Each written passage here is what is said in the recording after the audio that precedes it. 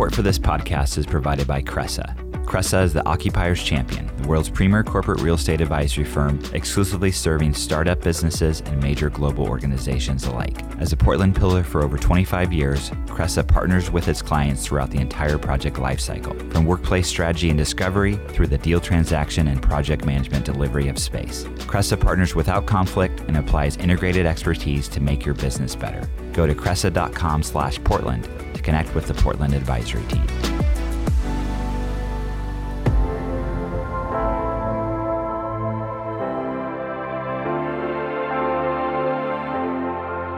From ThatCast Creative, I'm Dan Bruton, and this is the PDX Executive Podcast, a show where I talk with inspiring leaders who are shaping the future of Portland, Oregon. Every week, I sit down with business executives, startup founders, and community leaders to dive into their career journey and get insights into the impactful work they're doing in our slice of the great Pacific Northwest. Hey everyone, welcome back to the PDX Executive Podcast. Excited to have the next two guests. If you live in Portland, you know the footprint we have in the footwear industry. And I have two entrepreneurs who have deep experience in that and have exciting new companies. So excited to welcome John Eberly and Brian Lockard, of the co-founders of Bala Footwear. Welcome, John and Brian. Thanks so much for having us, Dan. So I think this resonates with me. What we're going to get into, what the company, makes and how you make it. I have nurses in my family, so I'm really excited to kind of dig into that. But let's talk about who you two are and how you met. It's again weird. Before we hit record, I was saying it's very Portland / kind of footwear industry story. So maybe I'll kick it over to Brian first to give a little overview of you, and we'll go from there if that sounds good. Yeah, sure. I grew up in the Philadelphia area and moved to Portland in 2013 for a job at Nike in corporate strategic planning. And in my first week there, I was looking to meet friends, and I'm a rock climber. So I went to Nike, has an indoor rock climbing gym. So I went there, and John was there climbing on his own. And so I said, hey, would you like to climb with a person? And so we started climbing together and, became friends. And started talking business a lot together. John hired me for a consulting project in 2017 when we were both out at Nike, and now we're in business together. So like you said, Dan, it couldn't be more of a Portland story than that. Absolutely. And John, and I know you predated Brian at Nike and had a great career there before you kind of did some other things. So I'd love to hear about that a little bit too.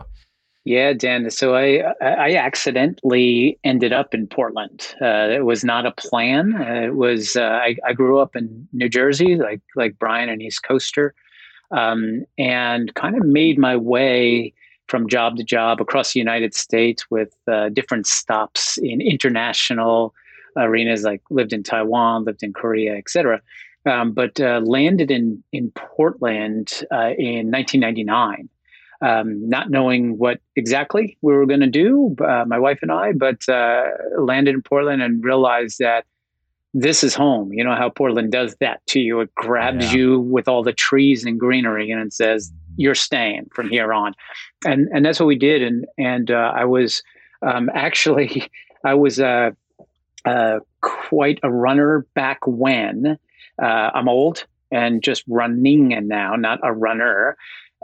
Huge distinction. And I was running up mountains, and I was actually doing some training runs up and down Mount Hood, and met somebody up there who was climbing and told me to knock it off, that I was embarrassing the other climbers because I was doing laps up and down.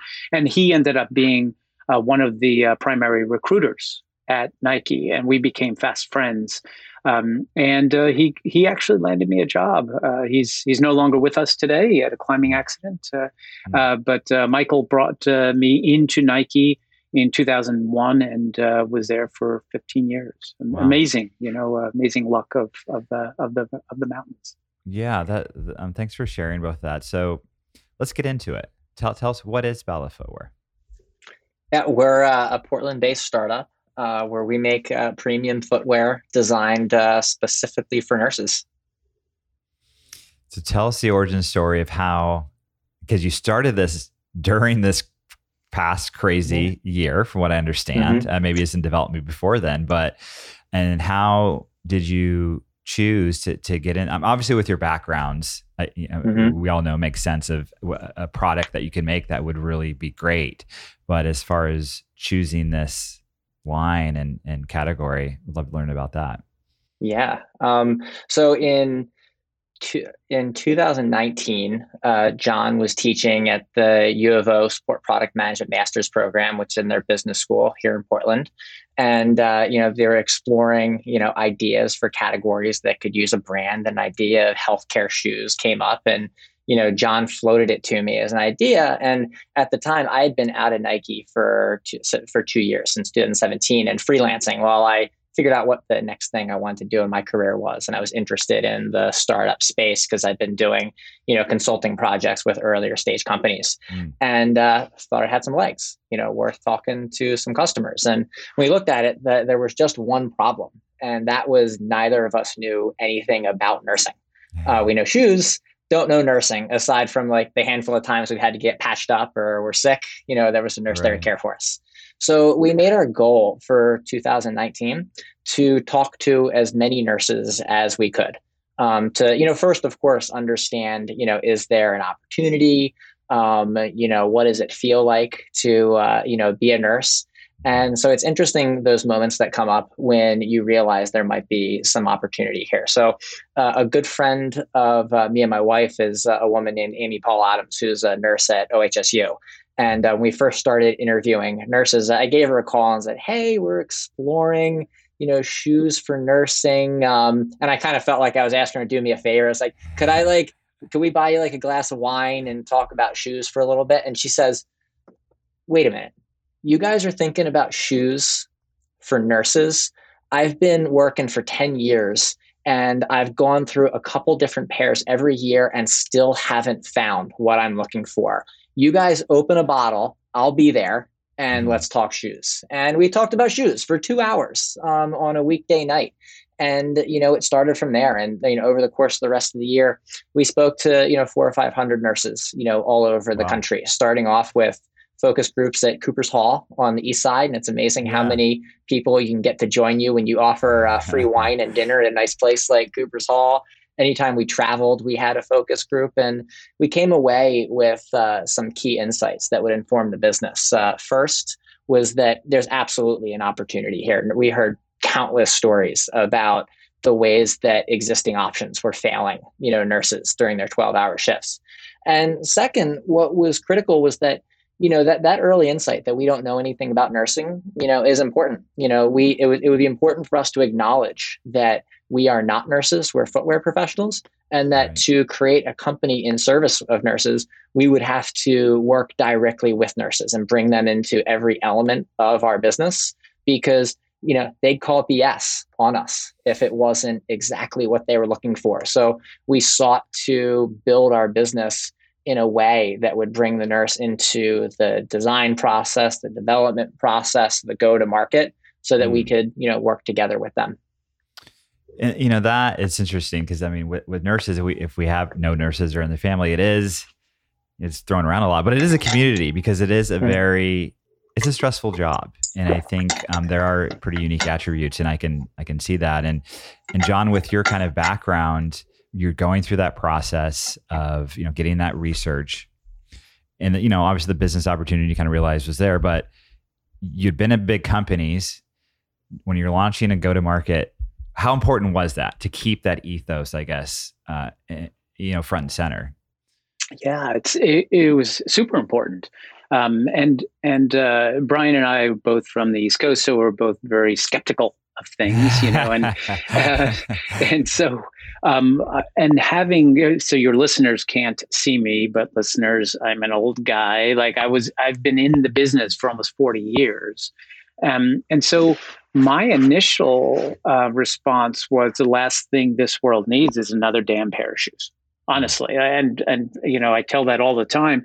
The adamancy of the nurse, when Brian said we went out in the summer of 2019, it wasn't, the feedback from the nurse wasn't so much of, if you do it right, we can have it and we'll accept you. The adamancy of it is, I want this, I want it now, and it's got to be X, Y, and Z. And if it's not, don't waste my time. And the blatancy of it, the atomacy of it was like, well, holy crap, I've never really heard that before. And the more we dug into it, the more we realized that not only was there an opportunity, but there was a huge opportunity here if done right. If you really listened to her, if you really responded to her needs. And we realized the skills that we had is we know how to put together some pretty good footwear, but we need her guidance. We needed her leadership in order to tell us, are we on the right track? Are we not on the right track? And that's what we did. So we went from pure skepticism to like, oh my goodness, there's a much bigger opportunity here than we even originally thought. Well, I want to dive into let's nerd out about what those things are for the actual shoe. But that skepticism, I think, is really a good probably advice for other founders. Instead of going in like, the world needs this, it's like the world doesn't need it unless proven otherwise a little bit, and get that feedback, right? Oh, well, that's science, right? That's how we're based. Is like, you're trying to disprove a principle. Right. Yeah.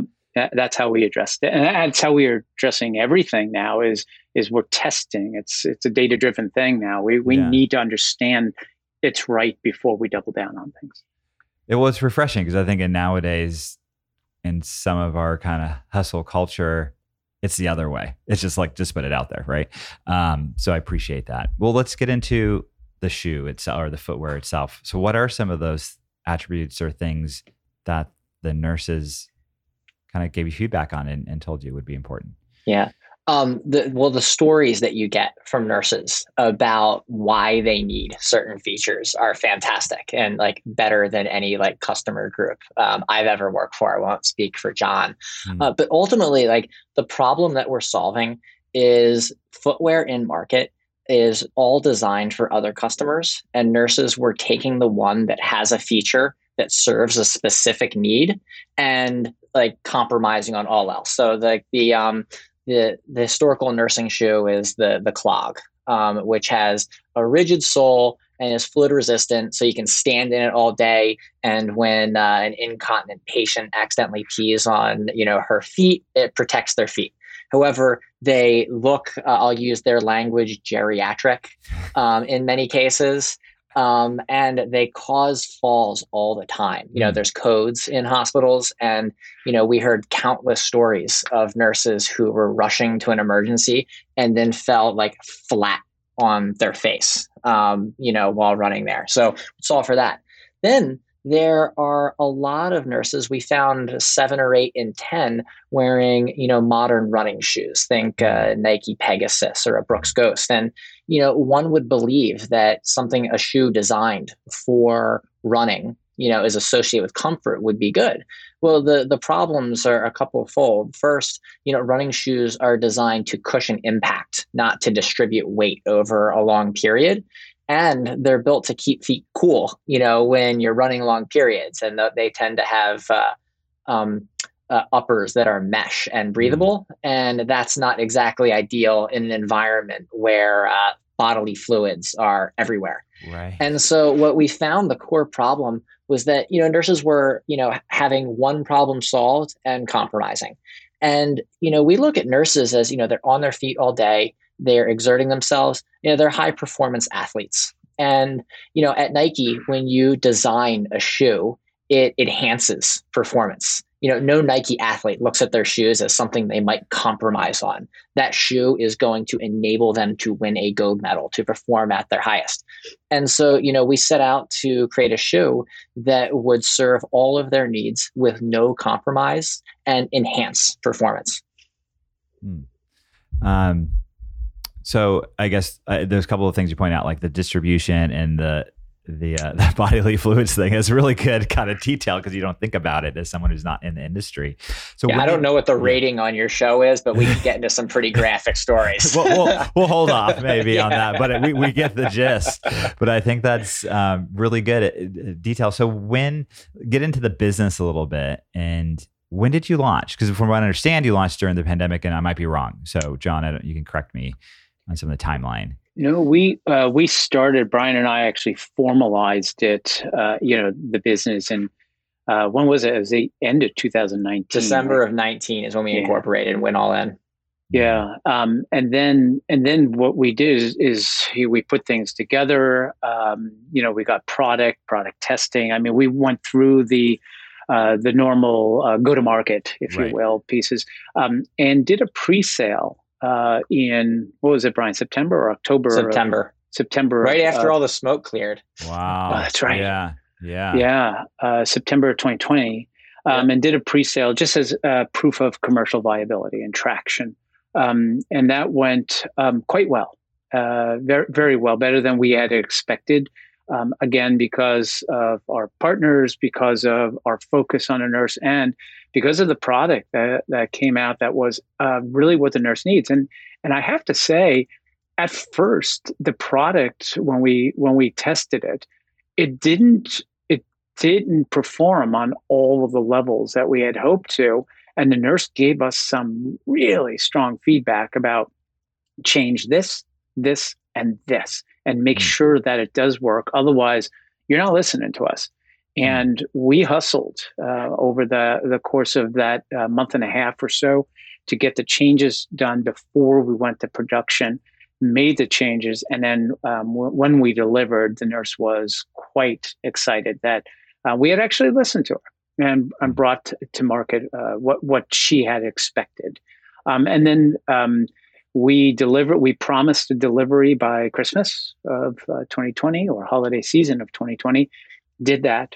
And then launched formally on 1/1/1 on January 11th is when we actually were open for business. So it's not even been, 6 full months. How's it going? Exceedingly well. When you're a founder, you get to go on this journey of remembering what it was like when you were first recruiting nurses to actually talk to you about an idea. To, today we have, since doing a pre-sale and launching in January, we have 30,000, customers, almost all of whom are exceedingly happy. 15% of them have already made a repeat purchase, which is buying a second colorway or buying a second use. We have, 10 full-time employees, and we're, overwhelmed with the talent that we've been able to bring into the organization.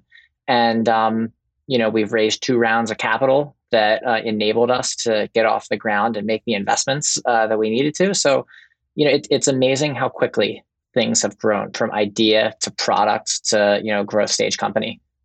You talked about talent, and it's on top of everybody's mind. And we're here in Portland. You're competing against some other footwear companies here. Mm-hmm. And I'm sure you had contacts before, but what did you do to kind of bring these people over? And obviously it's an exciting new company, but it's also, from what I understand, a tough time to get talent. Well, a couple things. First of all, again, listeners, you can't see me. I'm an old man. I've got so many years, some decades of tendrils and connective tissue into the industry. So I have the ability to understand who's available, what the talent levels are. So I was able to reach out to a network and be able to tap some really good local talent to begin with. So that's number one. And that's the experienced talent. That's the talent where you need really good design folks, you need good operations folks, whatever. The second source of talent is, again, local. Brian mentioned before the University of Oregon SPM, Sports Product Management Program, which I teach at. We have hired either full-time hires or interns from that program. Currently, we have over half of our folks have connections to that program, and so that's been an amazing pipeline of talent at all levels. And that's a kudos to the program, of course, but it's also kudos to the folks who come out of that program and are able to hit the ground running. And then third piece and final piece is that we grew up in the pandemic. Like, this business was born in the pandemic. And so therefore our business knows no bounds. Like it doesn't matter. Like technology is caught up, capabilities are caught up, expectations have caught up. So currently we're recruiting from all around the United States. And every single day we're talking to somebody somewhere else that is part of our business that isn't in Portland. But the raw talent and the core of our business is in and from Portland. Yeah, thanks for sharing that. I think it's important no matter what industry you are and to talk about that. And John, I like you more. I'm a duck, so I like the connection, the Evo connection. A couple of things I think would be interesting to give your perspectives on is you both had kind of corporate careers, and then I don't know if this is your first startup or not, but then you're entrepreneurs now. What are some advice or lessons you can share of crossing that chasm? Oh man, we could do a whole episode right. About this. The most important thing for me, I would say, is how important it is to constantly understand your surroundings and adapt your performance, adapt the way you show up, to your surroundings. When you're in, the pure startup phase, it's really different than, working at a place like Nike. It's a different skill set, not better, worse, or otherwise. It's just different. And then, when you get out of the, 0 to 1 phase, and you're beyond $1 million, you've got a company to grow, then it's a different skill set again. And then you grow quickly, and it's a different way to show up again. And so, I would say number one is, bias for action, always growing, always learning, but that constant reevaluation of what's needed from you as a leader in the environment is of utmost importance, because what you did before is probably different than what's needed in the new environment.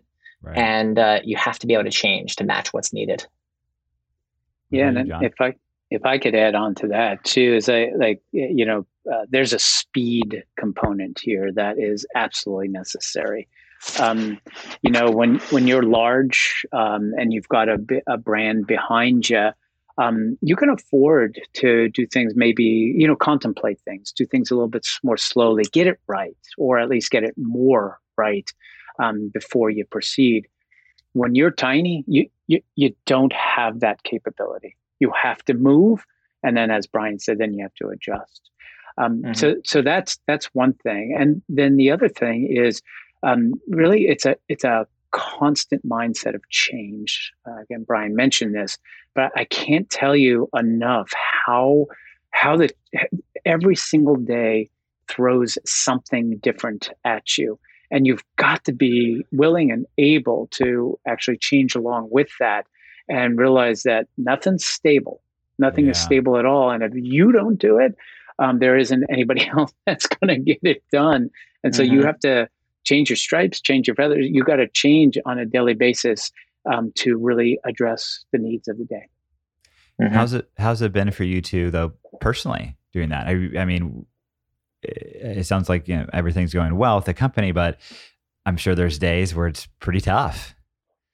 Oh, like without a doubt. One of my favorite books is The Hard Thing About Hard Things by Ben Horowitz of Andreessen Horowitz. Yeah. And he talks about, the most important thing, a startup founder needs to be able to do is manage their own psychology.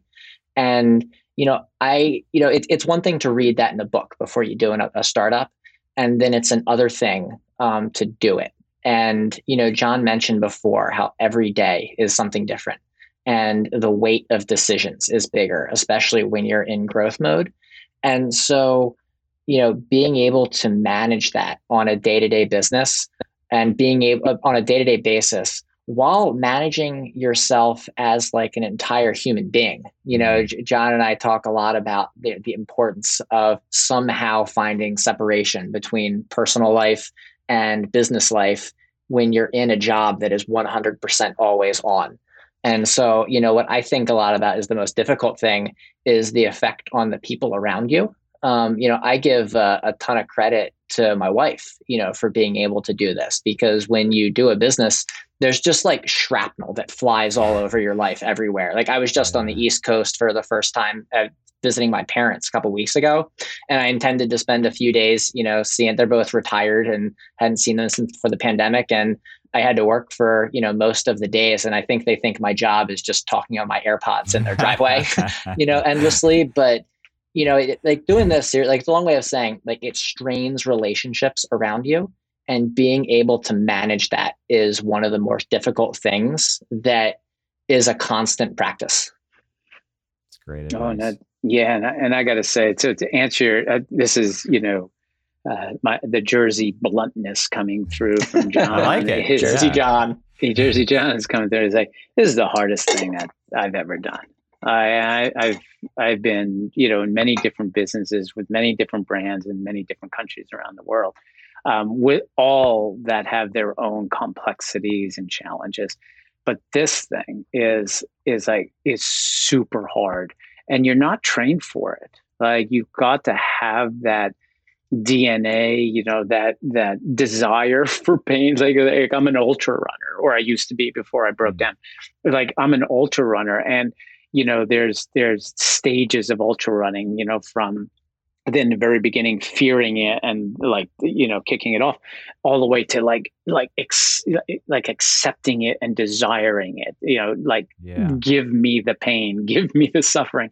And I would liken that to starting your own business, because you have to be willing and open and be able to accept that every single day, push.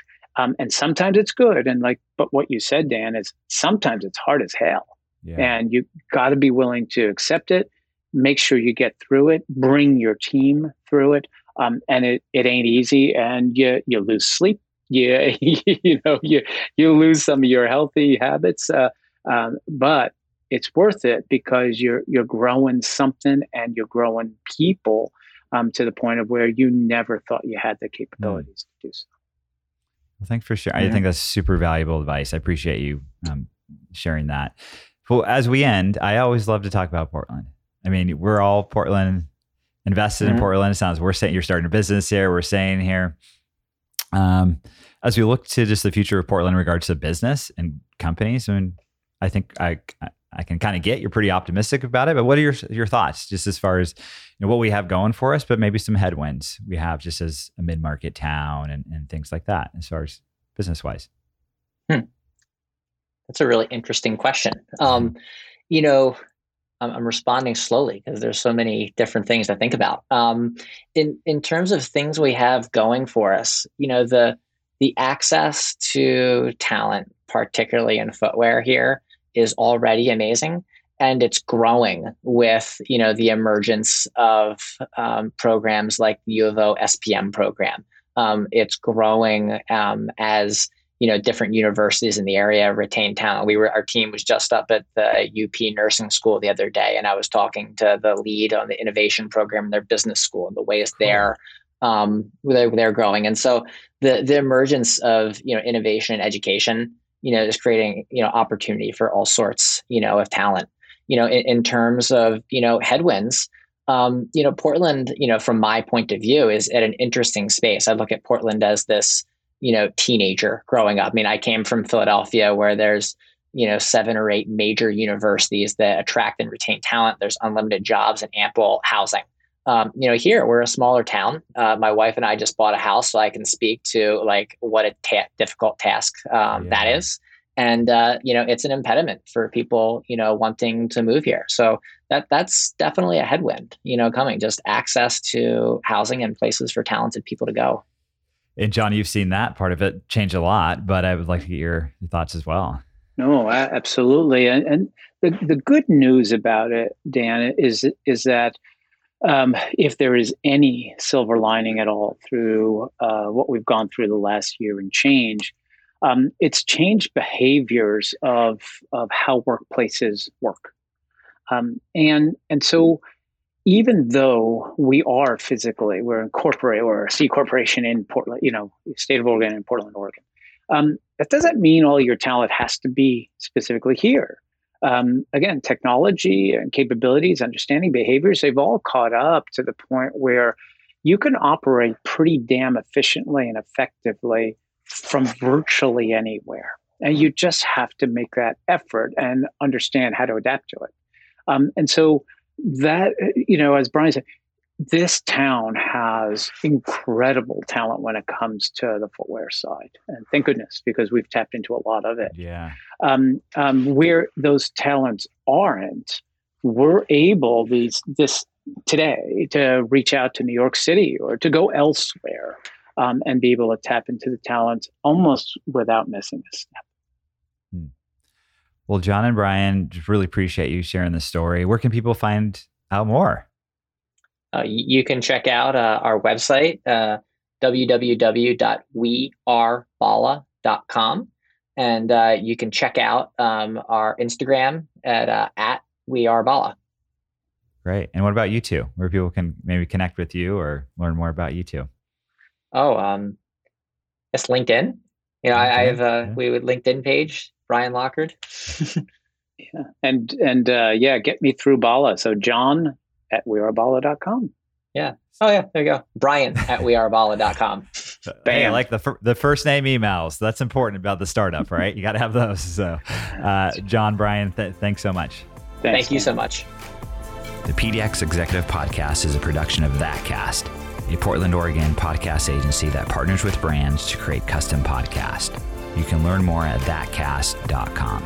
And please take a moment to subscribe and rate the podcast as well.